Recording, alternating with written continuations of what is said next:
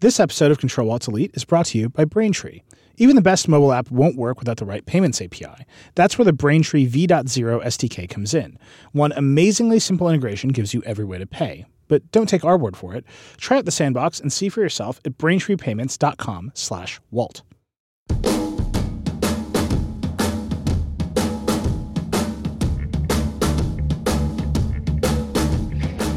Hello, and welcome to Control Alt Delete, a water-resistant but combustible podcast from The Verge. That intro is brought to us by Ash Cornett on Twitter. It's at ComplexAsh, ASH. Love the intros. Keep them coming. Anyhow, I'm Nilay Patel. I'm the editor-in-chief of The Verge, joined as always by my friend, Verge Executive Editor, Editor-at-Large at Recode, Mr. Walt Mossberg. How's it going, Walt? It's going fine, Mr. Nilay Patel. I was hoping that you'd be like, I'm actually a doctor. I have a PhD. That's Dr. Mossberg to you. From now on, Dr. Mossberg. I'll also accept Rabbi, either one.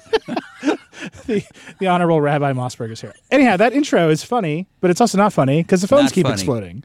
Right. So the Note 7 is still exploding. There is now a formal recall happening. This is like half public service and half news. If you have a Note 7, you got to take it back. Samsung has issued a software update. So if you turn on a Note 7 that's affected by the recall, it will tell you to turn it off and go get it recalled. Note 7s that are safe are marked on the box, and the battery icon is green now, which is great, but obviously Android is As so opposed to customizable what? that Green as opposed to what? I think it was white before. Oh. So it lights up green as opposed to blue or red or whatever, or white. So if you have one of these phones, take it back. However, right as we were coming to air, Walt forwarded me an email from a listener. I won't reveal the name, but this is like a tale of woe. So this process for Samsung, and we've talked about this a lot, Walt, has not gone great. No. They have moved fast. I think we both agree that not fast enough. Not fast enough. So we have a listener. I'll just read it. Wrote to Walt. I've been trying to return the device to Samsung for 3 weeks without success. The last communication I had with Samsung is that they will contact me eventually with no date given, so can I arrange a return? Someone who purchases a Samsung product from Samsung.com cannot return the device without prior approval from Samsung. I would love to return my Note 7, but I cannot. And then several days later, same listener writes to Walt, I have repeatedly now 4 times tried to return the phone to Samsung, and they will not authorize my return. My assessment is that I have just purchased the phone through a carrier. I could have returned it sooner, but I just got off the phone with Samsung support, and they told me the same thing they told me last week, and that is someone from Samsung will contact me with no time given when I can expect Samsung to contact me. I'm not a Samsung hater, but I'm becoming one. I had a Note 2, 3, 4, and I have a Note 5 now. I also have an iPhone 6s Plus. I have 2 smartwatches from Samsung and Apple Watch. But once I get my money back from the purchase of this phone, I'm done with Samsung. That's the whole problem right there, right? It totally is. What precipitated this was The Verge wrote this piece about how few, I think it was 25% of the Note 7 owners have returned them, only 25%, and how there's this software patch that reminds you on the phone to return it. So I did a quote tweet, because now quote tweets, of course, can be as long as 140 characters, which I said, what is wrong with these people? They may be betting that they're not going to get seriously injured themselves, but what about all the people around them? They should be returning these or something. And this guy wrote me via using email to say, I get your point, but it's almost impossible to return them. So my conclusion from this is, unless this is a fluke, and of course it's only one person, but this is absolutely hurting Samsung's brand beyond the Note. Mm-hmm. I don't know to what extent. I don't know that it's irreparable. I mean, there's all the caveats you want in the world. But right now, this is bad for Samsung's brand, period. Well, I'll give you another little inside baseball story. So every Tuesday and Thursday, The Verge does a Verge update with MSNBC. Right. Where we read 30 seconds of news on MSNBC. And, the way that process works is the MSNBC team looks at what they're doing today. They look at what The Verge has done. They pick some stories and say, here are some stories that we'd like you to do from The Verge side. And then, a script is written and we read it. Great. So they sent us the stories that they were thinking up for yesterday. And obviously we picked the Note because the Note's a big story. And we got the first draft of a script from the MSNBC producer. And it was just owners of Samsung phones know that they're exploding. And I was like, wait, that's not right. We have to edit that script because it's just the Note 7. But everyone, top to bottom, is just ascribing this problem to all of Samsung and all of Samsung's phones. Yeah, I actually got a tweet, directed with my name on it, because I was actively tweeting about this today, in which somebody said, "Didn't the S7 also explode?" And I don't. As far as I know, that's not true. The Galaxy S7, which is a different phone, also came out this year. But it's another one of these anecdotes, like your MSNBC one, like this email from this guy who is obviously more sophisticated, but willing now to blame Samsung in general. All these things, it's spreading to Samsung in general. And, I think this is like the Tylenol case, which is for our younger listeners, all of them are younger, I'm sure, than me. There was a incident many, many, many years ago where somebody doctored some bottles of Tylenol with, I don't know, poison or some terrible thing. And, Tylenol is like the textbook case because of the way they responded, which I think was quite good. And everybody points out you should respond like that. And I agree with you. I think Samsung's been too slow. I think their public presence has been too slow. I think it's partly, and I think maybe I said this in last week's episode, but I'm going to say it again. I think it's partly that, they have a marketing organization here in the U.S. and in I'm sure most other developed countries, they have other organizations, but the heart of everything is in Seoul and Suwon, which is a town not far from Seoul. I've been to their offices in both places on different trips, and I think it's not easy for them like it is for a U.S.-based company with a big U.S.-based operation to deal with this. And I also think I'm not so sure they get the culture of this in not only here, but for all I know, in other countries as well. Yeah, I mean, if you just think about other companies, that big forward-facing consumer companies, particularly in the United States, if they have a problem like this, their representatives are on the news. Their executives are on the news. They're talking about what happened and why and how they're going to fix it. And don't we assure consumers everything's going to be fine, call this number, we'll deal with it. They ramp up the full organization. Right. There are these crisis consultants you hire. Yeah, you're right. Have you seen a Samsung person on the news? No, I mean, not at all. I haven't seen it. How about on social media? I haven't seen any of that. Now, it may not just be in my feed, but what about your feed? Yeah, nothing. I mean, we're trying to report out the story as hard as we can, and we're in communication with the company, and there's just a lot of official statements sort of coming out and, news of software patches and, here, go to the website, and at the top of the website in tiny type, there's a banner that's like, U.S. Galaxy Note customers, click here. And it's not the huge people complain that we talk about Apple too much on this show, but compare it to Antenna Gate, which was a problem, but not like a meaningful problem. Right? Like thousands of times less serious than this. Yeah, order of magnitude less. Many orders of magnitude less. Like literally, all that happened was you just had to let go of the phone or put a case on it. Right? Apple's holding, like Steve Jobs holding emergency press conferences on Apple's campus. He flew back from Hawaii, from his vacation in Hawaii. Yeah. They're giving people tours of the anechoic chambers where they test the antennas. Right. Everyone gets a free case. And some supplier. It wasn't even a case. It was a bumper, if you remember. It was made of rubber. And some supplier, it was like the best day of their lives because Apple just placed like 1 million orders for bumpers. And then nobody took them. But they got out ahead of it. And the face of the most famous person associated with the company was the face of saying, I'm sorry this is happening to people. I think this is not as big a problem as some people are making it. You remember for a while they had even posted examples of the same attenuation happening on antennas on other people's phones, and they got criticized for that, and they took them down after a while. But, I mean, they were very aggressive. They were very front-facing about it. This is such a much more serious thing. And I stick with what I said on Twitter. I think it's not just serious for the people that own Note 7s. It's serious for the people that are sitting next to them in the restaurant or their children or their families or somebody on the subway or the bus or the train or the plane or wherever they are who's completely an innocent bystander should the worst happen, God forbid, with the phone. And you haven't, if you own one, and this is a good place to point out that we all thought this was a terrific design. We just weren't thinking about the internal design of the battery plates. But the point is, if you have one, you have an absolute responsibility to return it if you can, except now our reader is saying maybe it isn't so easy to do. Yeah, I mean, I think you made this point to me, and a couple other people have made this point to me, that this is where Apple's huge retail network and physical presence makes a difference. Microsoft has, a much smaller but tangible retail presence and physical presence in this world.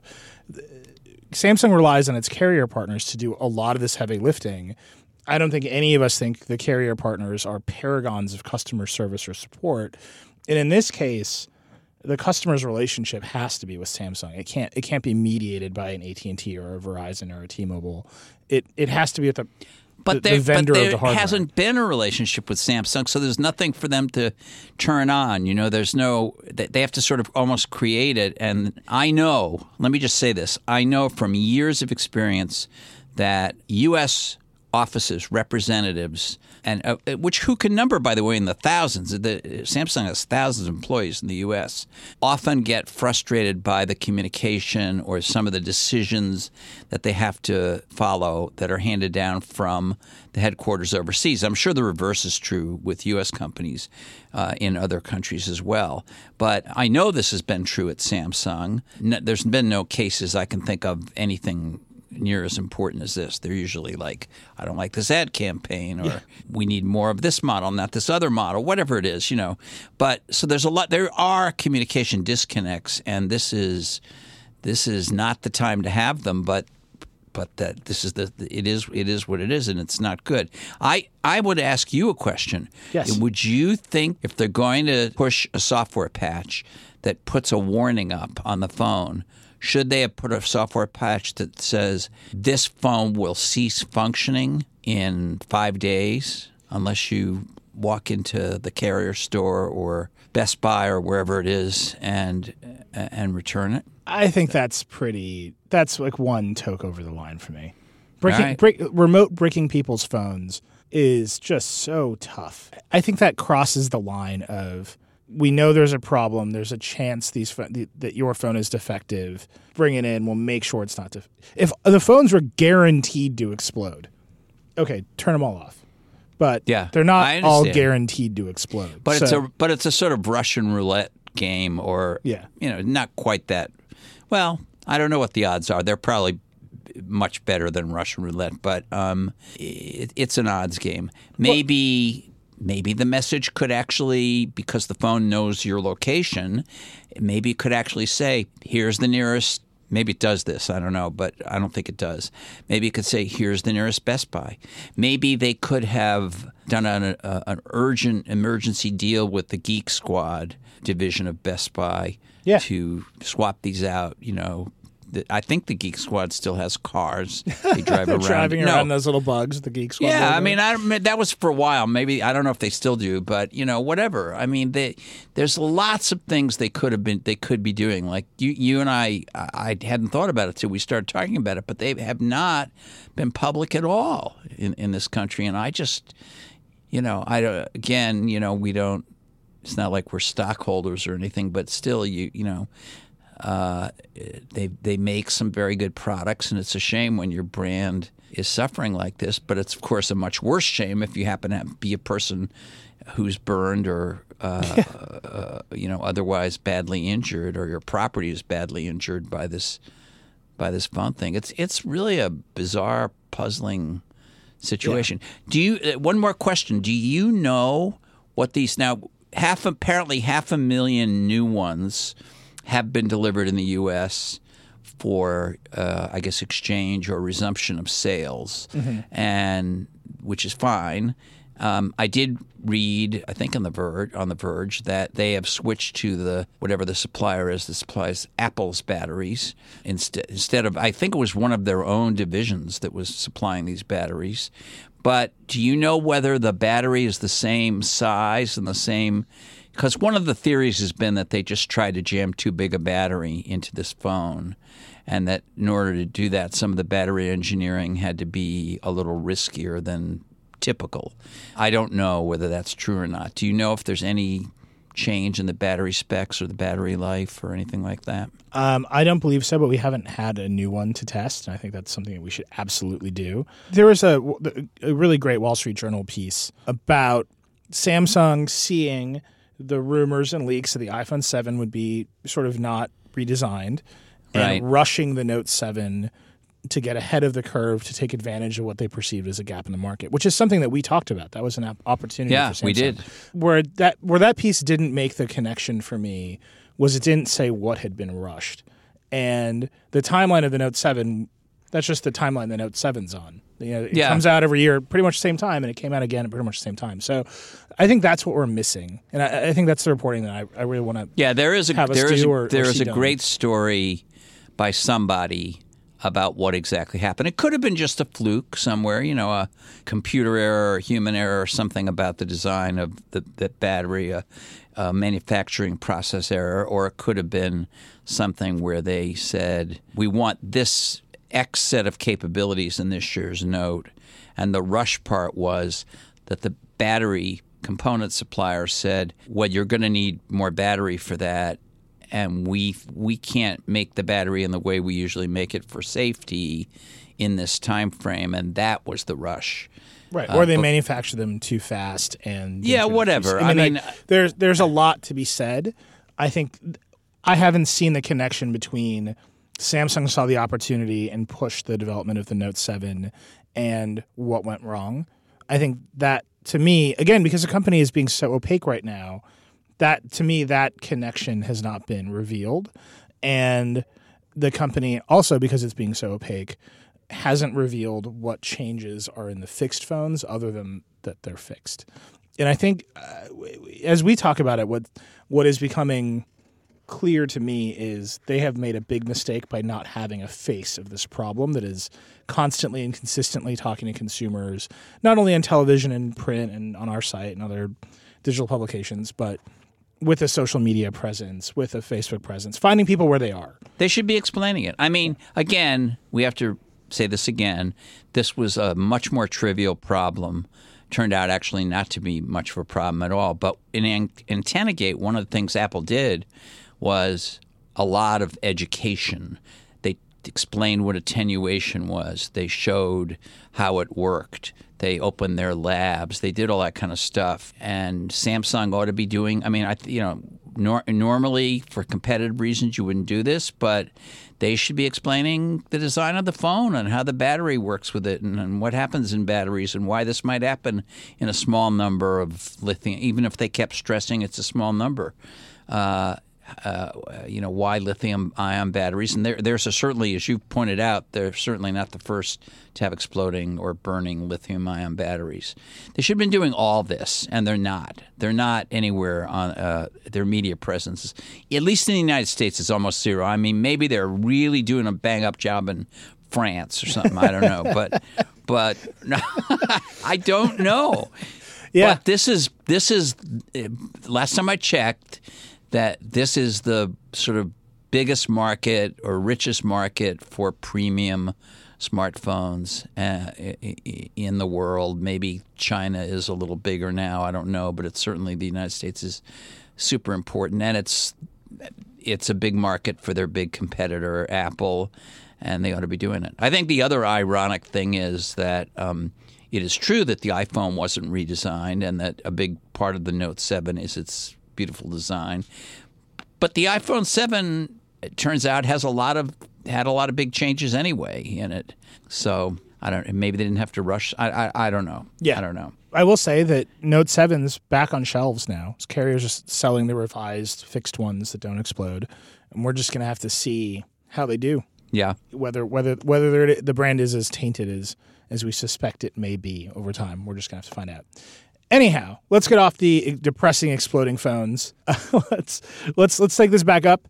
Walt, in your column this week, you reviewed not the Apple Watch Series 2, which Lauren reviewed last week and was very fond of, but you reviewed watchOS 3, which I think to both of us it just says a lot about Apple. It says a lot about the watch as a platform, and at least in my opinion, is so much more fun to use than the previous iterations of watchOS. That it's kind of a restart of this entire project. Yeah, I mean, my point was, I mean, Lauren did do a fantastic job on the new hardware and the kind of clarifying pivot they've made toward saying, look, fitness is the main use of this thing. I tried to take, I did take my original Apple Watch and upgrade it, which took hours, by the way, and have found that it's like a revelation, which I mean, I can still see the look on your face and mine from last June when at their developers conference when they announced this software. This is before we knew anything about the new phone. And we both, I think, said at the time that this was pretty radical and essentially a fresh start. And I was trying to make that point. It is much more fun to use.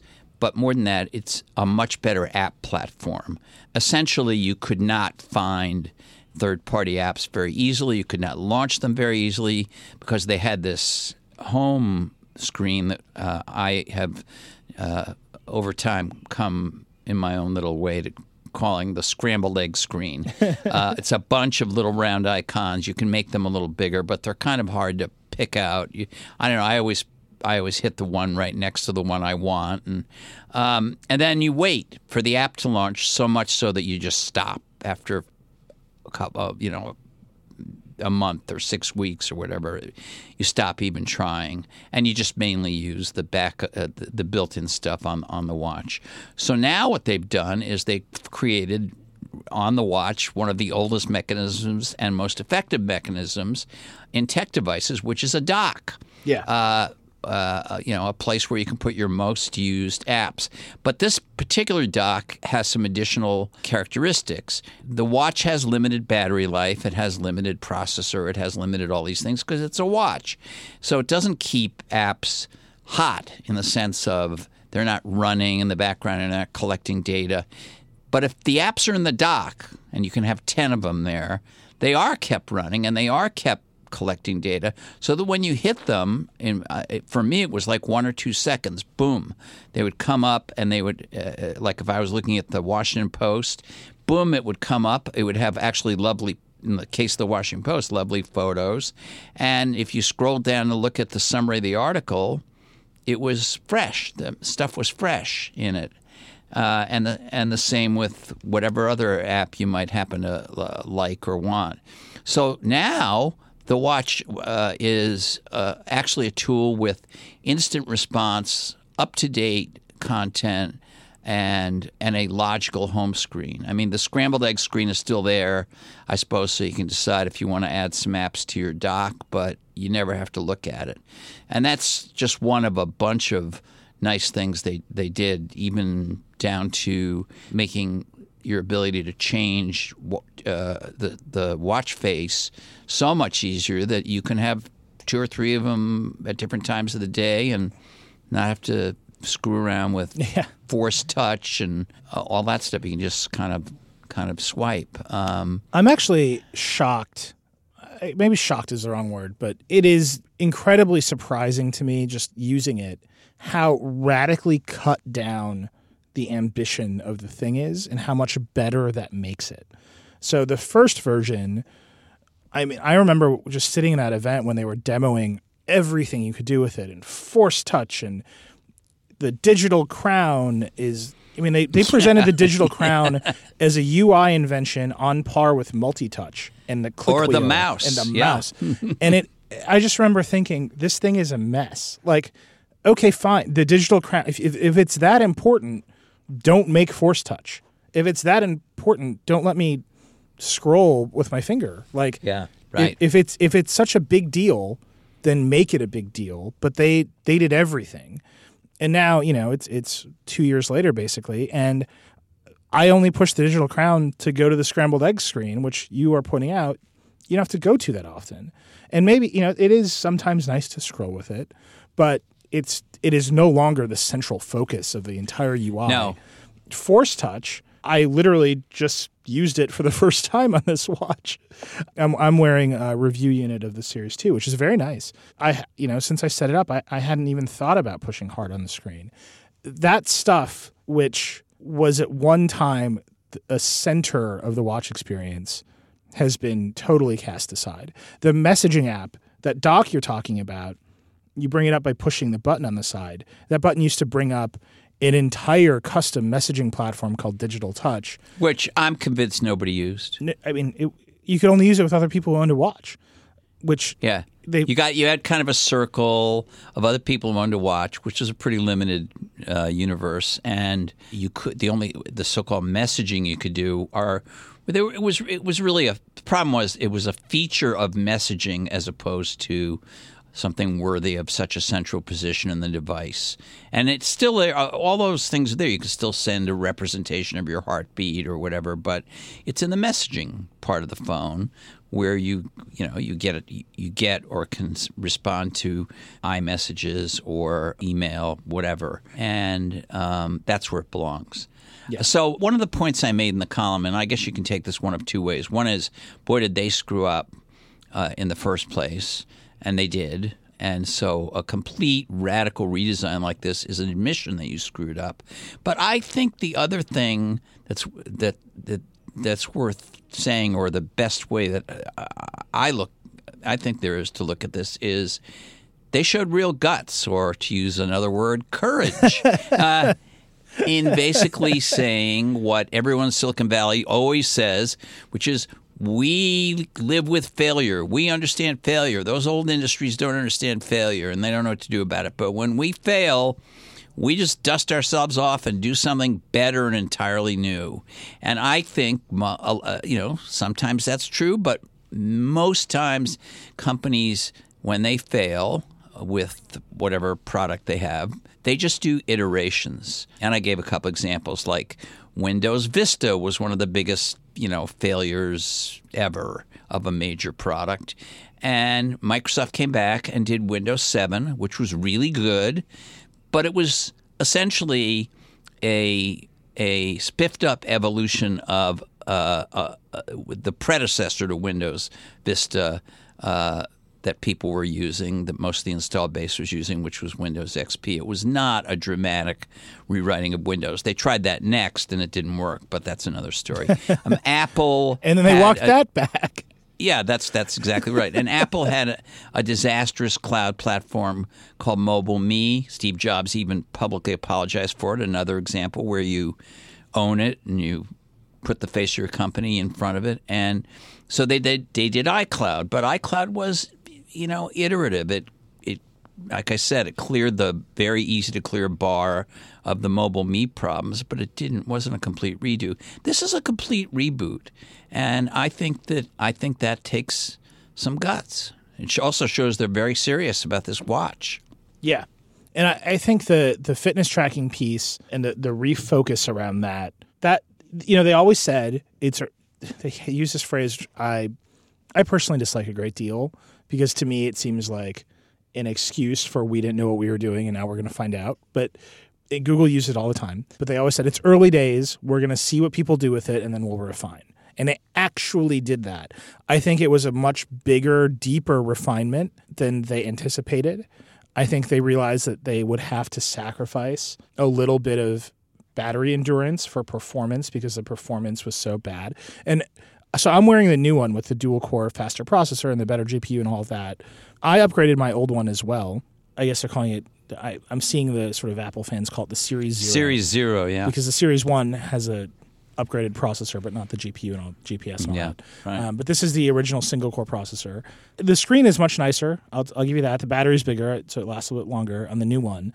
But in terms of raw performance, they don't seem all that different to me. Well, you've got the new software on the old one as well.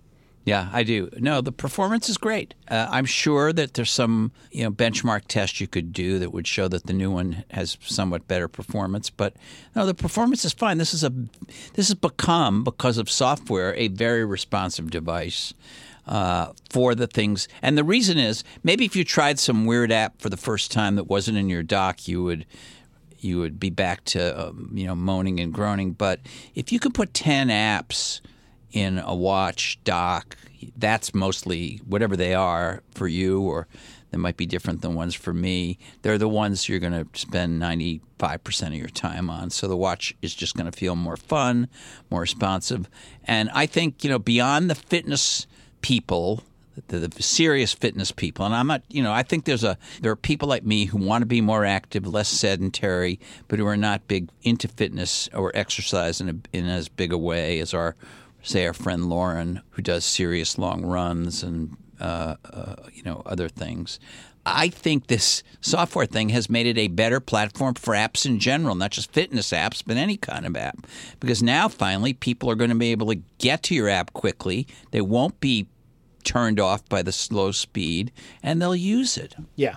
And the kind of things that you want to send to a wrist, after all of this time, and obviously Android Wear has been out, it's becoming more clear what you need on your wrist and what you need on your phone. And I think the dream of the watch replacing the phone is, I think it's a bit mistaken. I think there's a bunch of stuff I like having on my wrist. I love having, this is so dumb, I said this on the Vergecast last week, I love having Authy, which is the two-factor authentication. Yes, I heard you say that, yeah.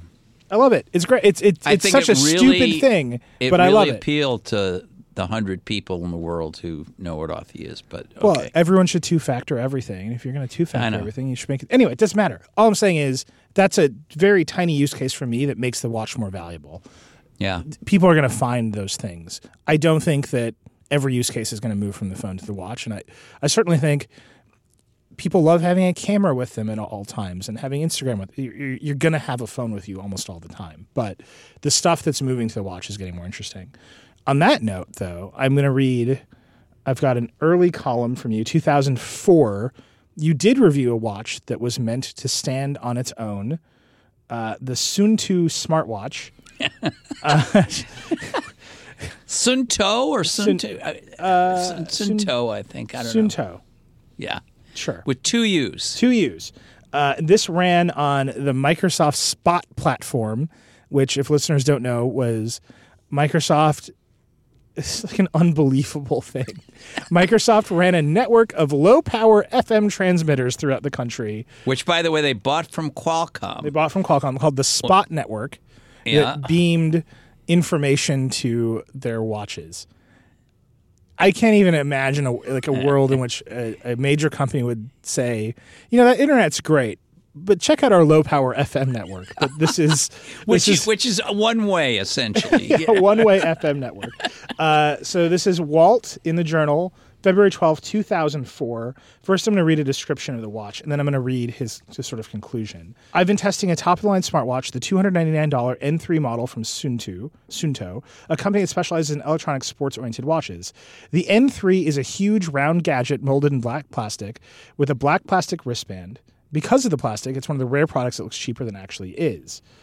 The watch has 5 buttons molded into the plastic, 2 on the left, 3 on the right. One controls the backlight that makes the monochrome screen visible in the dark. The others control information you see on the screen. And the lower left is a channel button, which scrolls through various information channels like news, weather, calendar, stocks, and time. A sports channel will be added soon. When you want to see the contents of a channel, you press the center button, which is the enter button, and the other 2 buttons, previous and next, scroll through the contents of the channel, such as different news. Like, this sounds crazy to me. Like, it sounds like such a terrible experience. Like, it's just like buttons for days, everything's plastic. Okay, so here's the last couple lines here.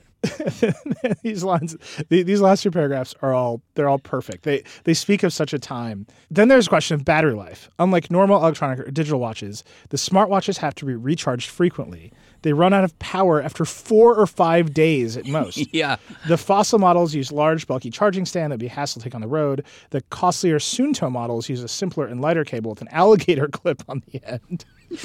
In both cases, the need for frequent recharge is a pain. Also, if you travel, you have to tell Microsoft in advance via a website where you'll be going and when, or the network may not be able to find your watch in a new location.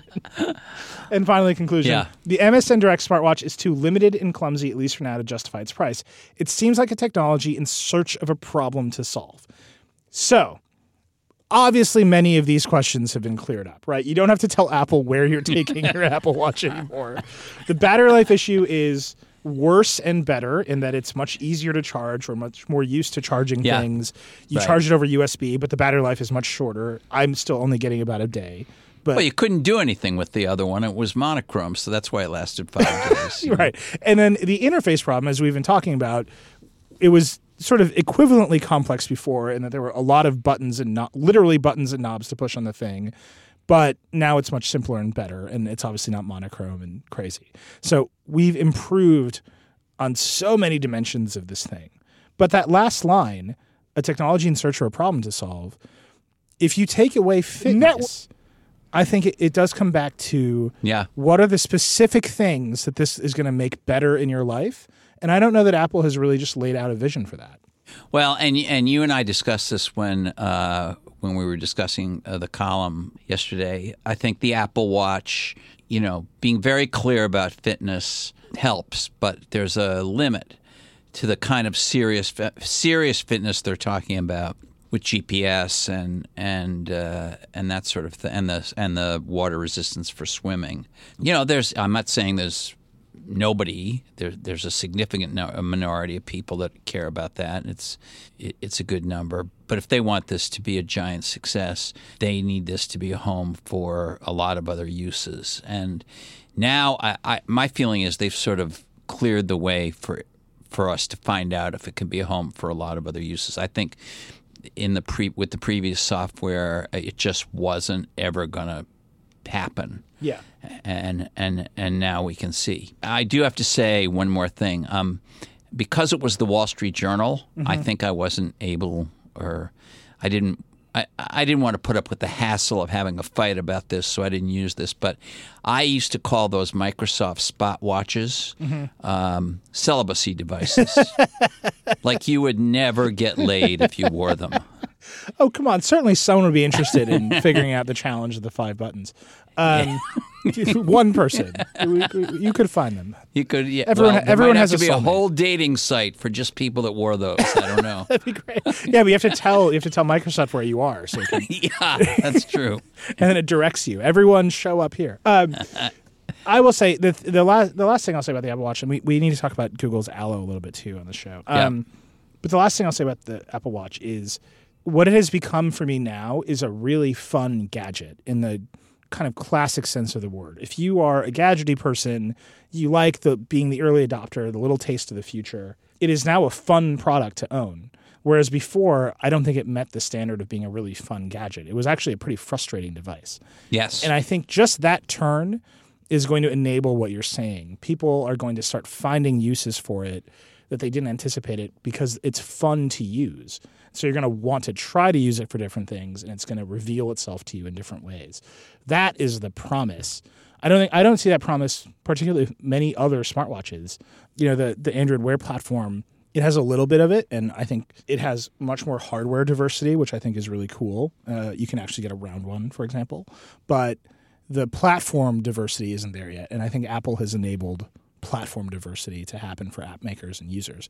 And it's fun, and I think the fun was missing from that first one. There was like almost too much pressure, too much ambition. They've cut it away, and now like I'm wearing it. I like wearing it. I didn't like wearing it before because I was like, I have to monkey with this thing. Even the app on the phone, the watch app on the phone is nicer to use to set up and sort of manage the watch. It's not like a total reboot as watchOS, but it's just been cleaned up and refined. So I think there's something here now that I think is worth building on. This episode of Control-Alt-Delete is also brought to you by ZipRecruiter. Are you hiring? Do you know where to post your job to find the best candidates? Posting your job in one place isn't enough to find quality candidates. If you want the perfect hire, you need to post your job on all the top job sites, and now you can. With ZipRecruiter.com, you can post your job to 100 plus job sites, including social media networks like Facebook and Twitter, all with a single click. Find candidates in any city or industry nationwide. Just post once and watch your qualified candidates roll into ZipRecruiter's easy-to-use interface. There's no juggling emails or calls to your office. Just quickly screen candidates, rate them, and hire the right person fast. Find out today why ZipRecruiter has been used by over 1 million businesses. And right now, listeners can post jobs on ZipRecruiter for free by going to ZipRecruiter.com/delete. That's a new one. That's ZipRecruiter.com/delete. One more time, try out ZipRecruiter for free by going to ziprecruiter.com/delete. A couple last things to talk about. Both of us, I've only dipped a little bit into macOS Sierra, which already came out. Have you used it a bunch, Walt? I have used it, but not a bunch. So it's out. It has Siri. I actually think Apple they have to come back to the Mac in a serious way with a serious story. And I don't think just adding the Siri button and letting you unlock your Mac with your watch is that story. I think they have a big opportunity with the Mac. Literally, the Mac Pro has been on sale for over 1,000 days in its current configuration, which is insane. Sierra's nice. You should go if you have it. You know, it's a reasonable upgrade over El Cap. It will offer you some new capabilities. But if you don't, you're not going to miss out until Apple says something about Macs. No, look. And I think they'll be saying something soon. They have. I do too. This is a good source of bitching, but we may be pretty late in the cycle for which we can bitch about this because I think they are going to do something about the Mac soon. And by that, we both mean bringing out at least one all-new redesigned model and probably speed bumping the other of the two main Macs, the MacBook Pro and the MacBook Air. I can't get too excited about the Mac Pro, honestly. It's a very limited, specialized device. I mean, yes, in a perfect world, 1,000 days would be way too long, but I read an interesting piece about how the components necessary to make a big jump in a super high-end computer like that have not come along as fast as they might. And so, I don't know. Maybe that all goes into it. I sit directly behind our video editors all day, so I hear about the Mac Pro quite a bit. Well, that puts you in an unusual position. That's true. So I think there are some other laptop makers who are iterating. You know, the Lenovo certainly is iterating and experimenting with different things. Apple needs to step up the game, and I think they're a little late doing it, maybe even a year late in doing it. Although, to be fair, they did bring out a new Mac, which we've talked about many times, the small MacBook, but they're the MacBook Pro, I think, is due, and from everything we have heard, and listeners, we don't know precisely, so don't assume we're covering here. Yeah. But we have a good sense that there will be a redesign of that, and not very long in the future. Yeah. All right. Let's take the last few minutes here. We got to talk about Allo. So, Dieter, here with us in spirit as always. Thank God we mentioned Dieter. I can't have a Control-Alt-Delete without Dieter. Dieter mention. Dieter reviewed Allo yesterday. I don't know. I played with her for 2 minutes today. Yeah. Everyone should go read that review. The subtitle was "This is fine." Which is great. That's not what you want. It's a competent product, I think, is Dieter's point. But how it's going to actually gain acceptance is a big topic. Well, here's the thing. It's a competent messaging product. Now, I don't want to say that messaging products are easy. Nothing is really easy to do really well. But there's like 100. Yeah. Realistically, there's 100 messaging products you could use. And people have already kind of built networks around them. And Google has tried. Google had a messaging product a long time ago and never broke it out of their horrible swamp called Google Plus, where everything went to die. Yeah. And they actually, I think, had 2 messaging products that went to die there. So they're coming into the game late. And, Dieter's point of view was it's just, by fine, I think he means it's just okay. Yeah. And it has one important plus if you're comparing it to, let's say, iMessage. And I know the world goes way beyond iMessage. It goes to WhatsApp. It goes to Facebook Messenger. It goes to a lot of places. But, Apple is Google's big competitor, so let's look at iMessage. The big advantage it has over iMessage is it works between Android and iOS. Now, iMessage, you can text people who are on Android. It just comes through as regular SMSs, and there's much more you can do with other people who have Apple devices. But they did, so it's not like iMessage only works, or Messages, let me say, because there's a slight difference. The Messages app on Apple devices only works with other people with Apple devices. But this is apparently more full-featured on both platforms. So that's a plus. It's a big plus. The minus is it doesn't work on computers. It doesn't work on tablets. I mean, one of the great things, and I'm sure you've experienced it, I experience it every day, and you probably do too, is with iMessage, it just flows among all your Apple devices. And if you're in the middle of a conversation on the phone and then you happen 5 minutes later to be on your laptop, the same conversation's there and you can continue with it in a rich way. That's a great thing. And they, for some reason that I can't figure out, they decided to just limit it to phones. But Yeah. there's a bigger problem. So, Which- it's a yeah. big problem that's related to its other big feature, which it appears that the Google Now name is going away in favor of Google Assistant. We are anticipating a big Google event sometime in the future where they roll out, Pixel phones, which are leaking all over the place, and a new Right. Google Home, and all that, just a bunch of new Google stuff. Yeah, but they announced at I/O this Google Assistant thing. I mean, that's Right, but that's the pretty- fact that Google Now would go away and it would get Well, I mean, the whole branding on that was bizarro. I mean, I never knew when I wrote about it what to call the voice part of Yeah. Google Now. It's true. But it appears that Google's big thrust in its next, minute is going to be Google Assistant as an assistant across multiple apps, products, services. Right. And so Allo has the Google Assistant built in. You can chat with it. You can ask it questions. Google, it is Google, so it can search the web. It can Dieter's video. He asked about the Vikings Packers returning a score that What happened in the Vikings I don't want to Packer talk about game? emotionally I seem drained by to this remember conversation. something about that game. Damn it, Dieter. Anyway, so it's there, and you can also bring it into all of your other conversations and have it chat with your friends. That's cool, but Google initially said to do that, they have to read your messages, especially if you bring it into a conversation with friends. It has to be contextually aware of what it's doing, so it has to read your stuff with your friends. It initially said, well, we'll delete that stuff after a while. Now what it's saying is, well, we're not going to do it until you tell us to do it, which is a huge change in policy. I will say, strange Verge moment. We posted a story about that today. Edward Snowden tweeted out that story and I know. said Google's Allo is a messaging service that stores your information and will turn it over to the cops, because that is true. Yep. If Google has your stuff, that is true, and the government serves a Russell- warrant, they can get it from you.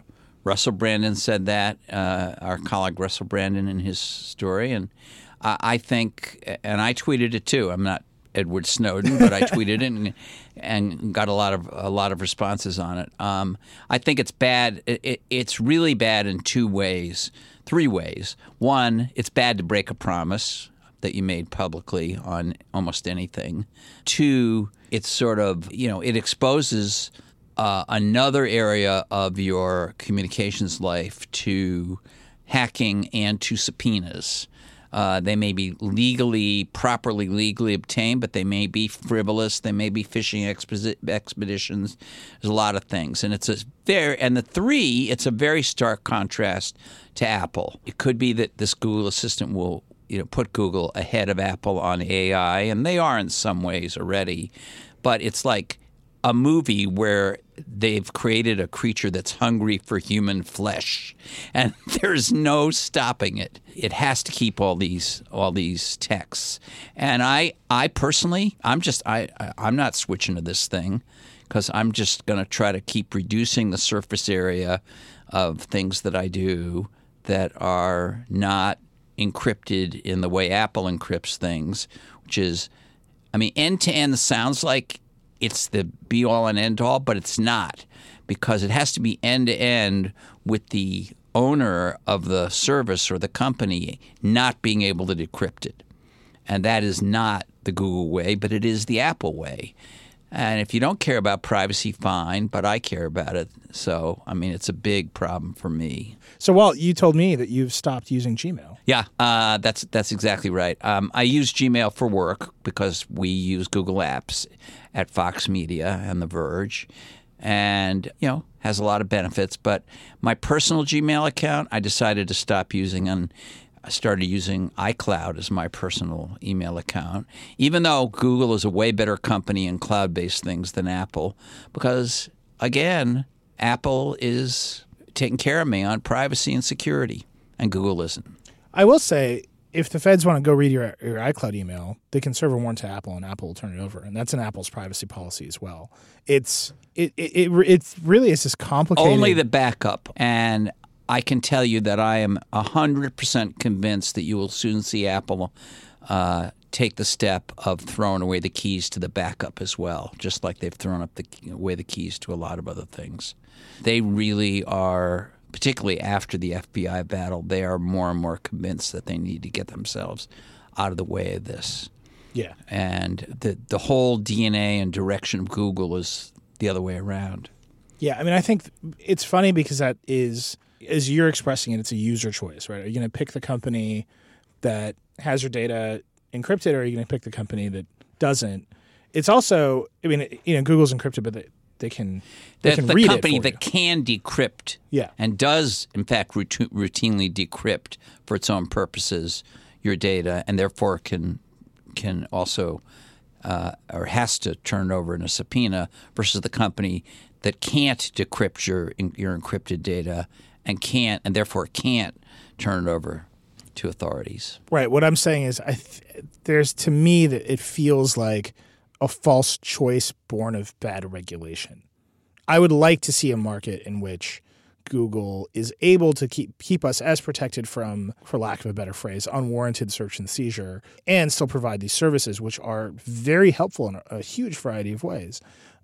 But right now, the way that the law is structured, if they have it, they have to be able to turn it over, which means the regulation is limiting some of what AI can do. Well, I don't even want them using it for whatever they might use it for. I mean, remember, never forget, they're primarily an advertising company. I have great admiration for some of their innovation, a lot of their innovation. I can't wait to see these Pixel phones.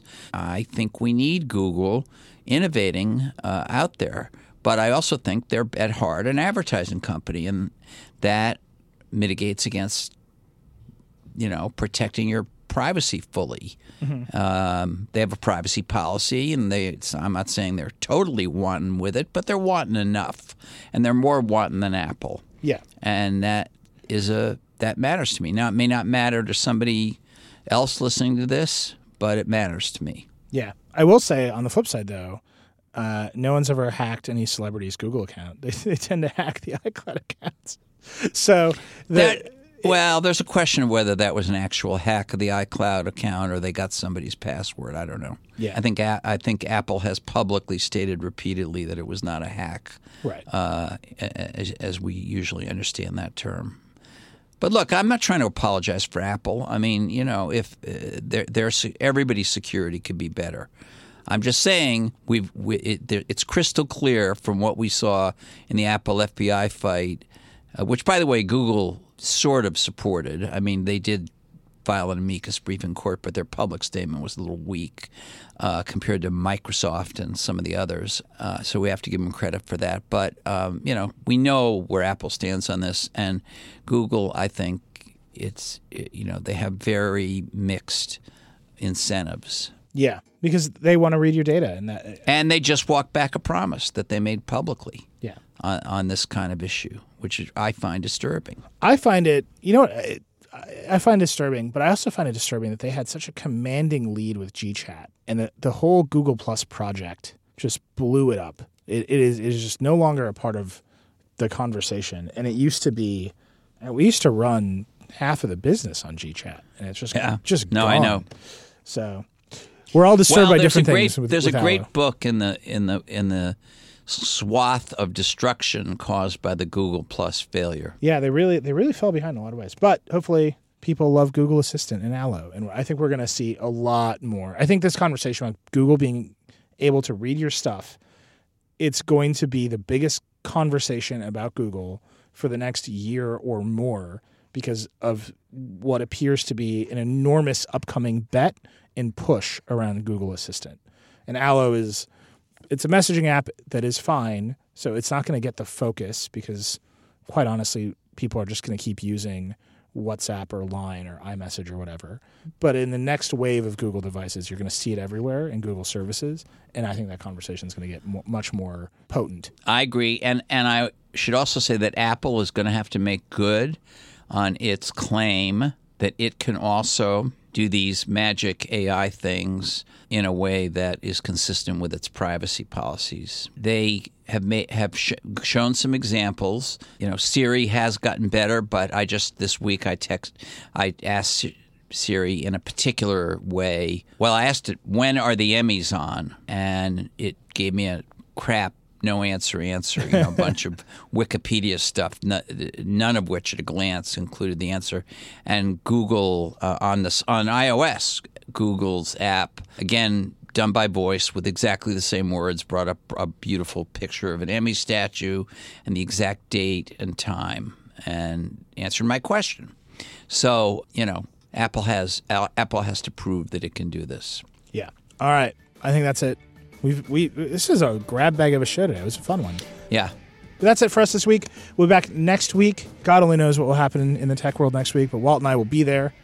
Same time. Yeah. We're trapped in the tech world. We're never leaving. You can listen to the Vergecast on Thursdays. I host that one. It's pretty fun. What's Tech is with Chris Plant is also available for you to listen to. All of that stuff is available at itunes.com/Verge. And on the Recode side, our friend Lauren Good, who we've talked about a bunch on the show today, she has Too Embarrassed to Ask, which is wonderful. Peter Kafka has Recode Media, and Kara Swisher has Recode Decode. All great shows to listen to. Keep listening to everything. We'll be back next week. Thanks, Walt. Thanks, Nilay.